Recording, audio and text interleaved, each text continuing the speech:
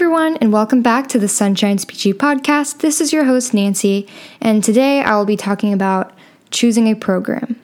Before I start, I just want to remind everyone to follow me at Sunshine Speechy on Instagram for additional tips and resources, and also be on the lookout. I'm starting a YouTube channel coming up soon. Quarantine is giving me so much extra time, so I figured I'd put it towards this.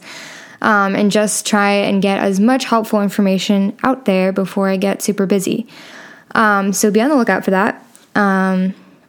Okay, so getting into this episode, it's going to be a little bit different from normal, because my normal episodes, I'm kind of just shooting facts at you. But this time I kind of want to just give you guys a bit of a narrative of how my graduate application process went, how I prepared for everything, and how I chose which program I would attend. So I attended Clemson University for my undergraduate degree. I got a bachelor's in psychology. I decided to go to Clemson because my family had just moved to South Carolina after my senior year of high school, so I wanted to stay close to home and make sure that I got that in-state tuition.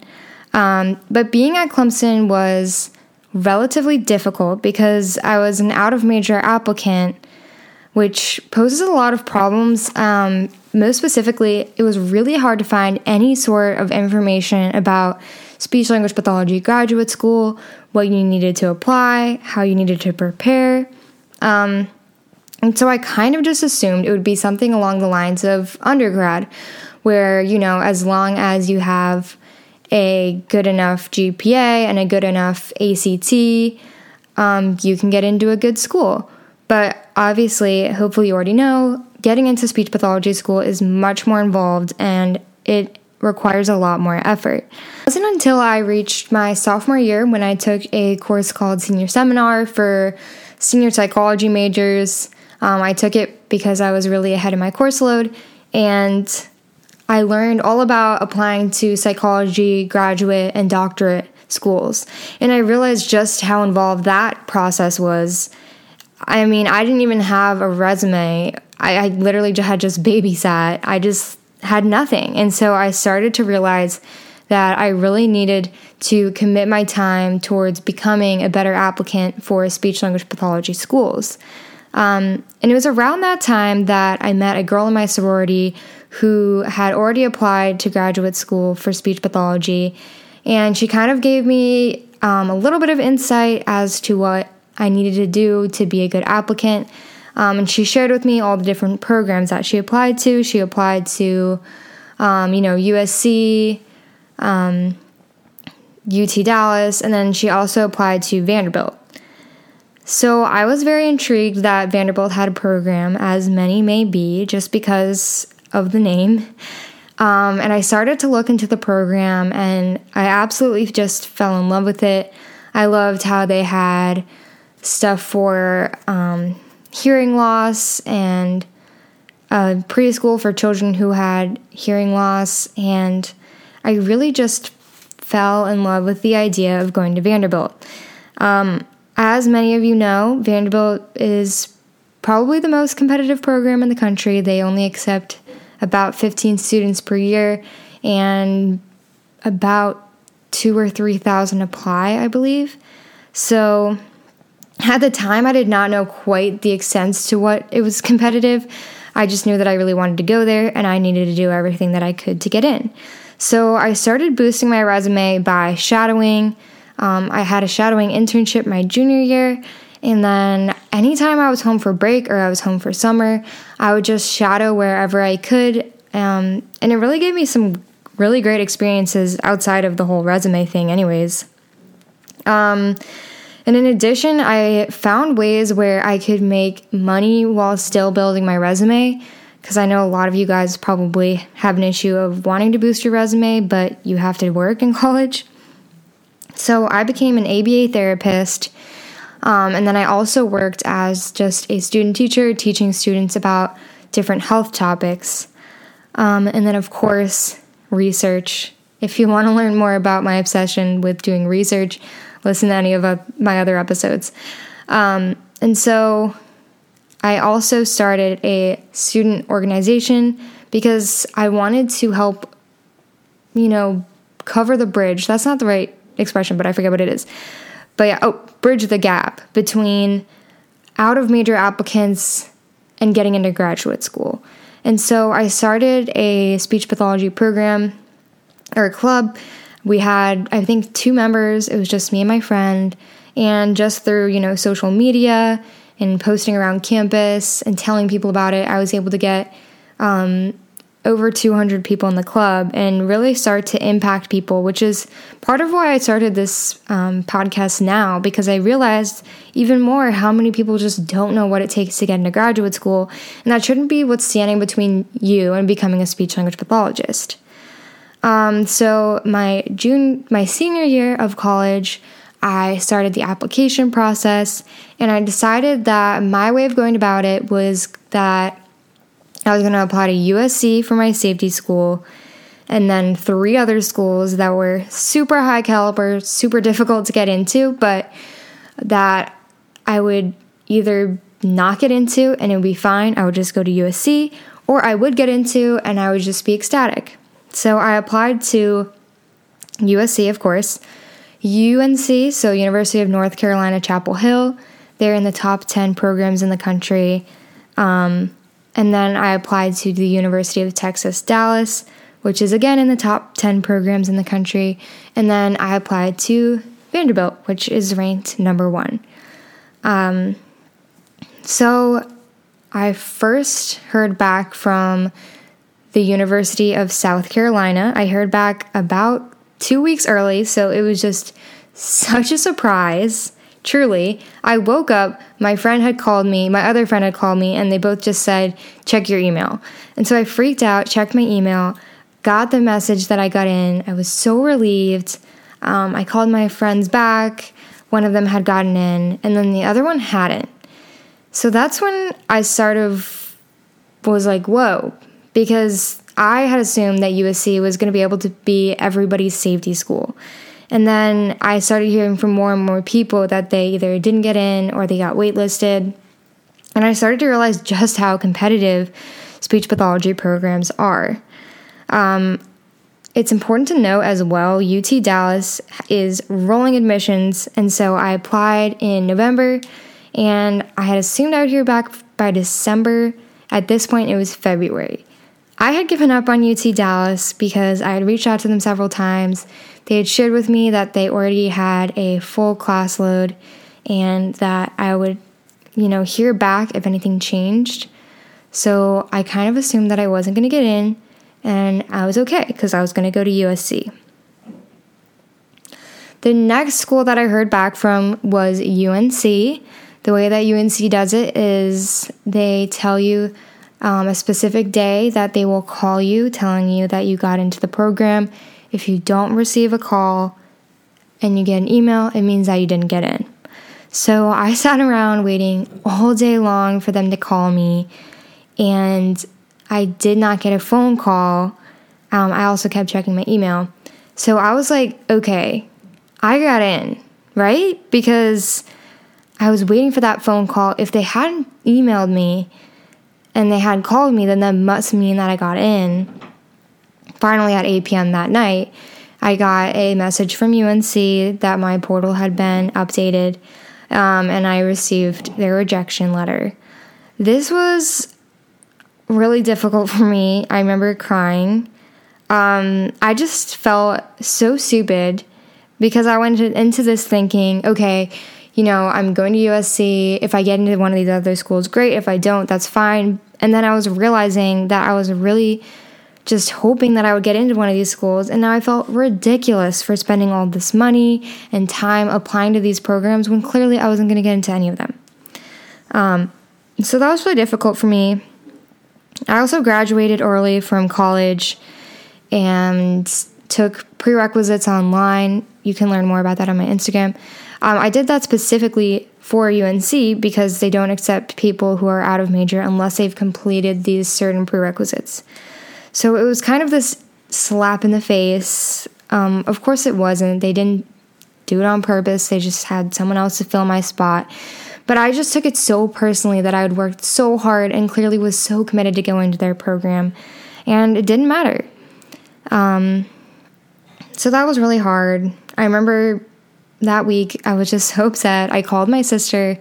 That next Monday to talk to her and tell her how I felt ridiculous for applying and how I just wasted my time and I just felt so foolish. Literally, I hung up the phone with her, went to check my email, and I had an email from the University of Texas, Dallas, director of the program. He wrote me this super long email about how he was so impressed with my student organization and research, and that I had been admitted into their program, and that they were considering me for an in-state scholarship. That was an amazing news. I remember I was sitting in the study area. I just started sobbing. I called my sister back immediately, and I told her, forget everything that I just said. It was all worth it. I got into UT Dallas. I called my mom. I called everyone I know. It was so exciting. And that was just the greatest news. So I just, I called everyone, told them, I'm going to UT Dallas. Forget what you heard. We're going to figure it out. I emailed him back and forth a couple of times, and he assured me that if I could make sure and tell them that I wanted to go there, that the scholarship was mine. This was really huge for me because, like many people, I am paying for my graduate college by myself, and I also am paying for about half of my undergraduate myself as well. So I have a bunch of student loans. So getting in-state tuition at UC Dallas actually makes it comparable, and actually a little bit less money than going to USC. So I was just through the moon, over the moon, through the roof, because I was just so excited that I could not only go to UT Dallas, but I could afford to go there. That I thought was the end of my saga. Then on March 15th, which was Vanderbilt's deadline, I received an email from them that I had been accepted into their program. It was pretty much maybe the most insane moment of my life. I cried. First I was in shock, then I cried. I for sure thought that they had made a huge mistake, that they did not mean for me to get this letter, that it was meant for someone else. And it was just truly the greatest form of confirmation of all of this hard work and reaffirmation. I don't know that that's a word, but it was just this feeling that everything I'd done was worth it, and that I finally felt smart. I mean, I think it's really hard to feel smart almost all of the time, especially when you're doubting yourself. So it was just this insane moment for me. But I did not receive any scholarship from them.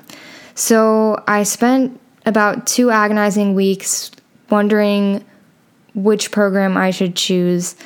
And I eventually talked to one of my friends back from Chicago. She's a speech language pathologist. She's a lot older than me. And she gave me some really important insight into choosing your program.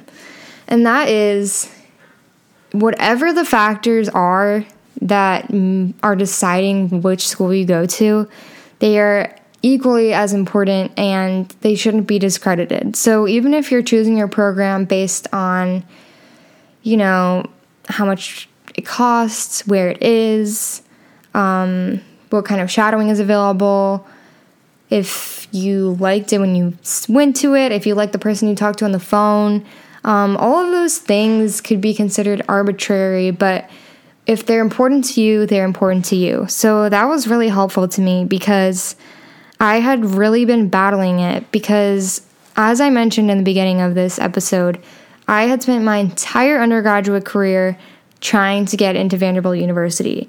And getting in was like this ultimate affirmation that all of my hard work was worth it.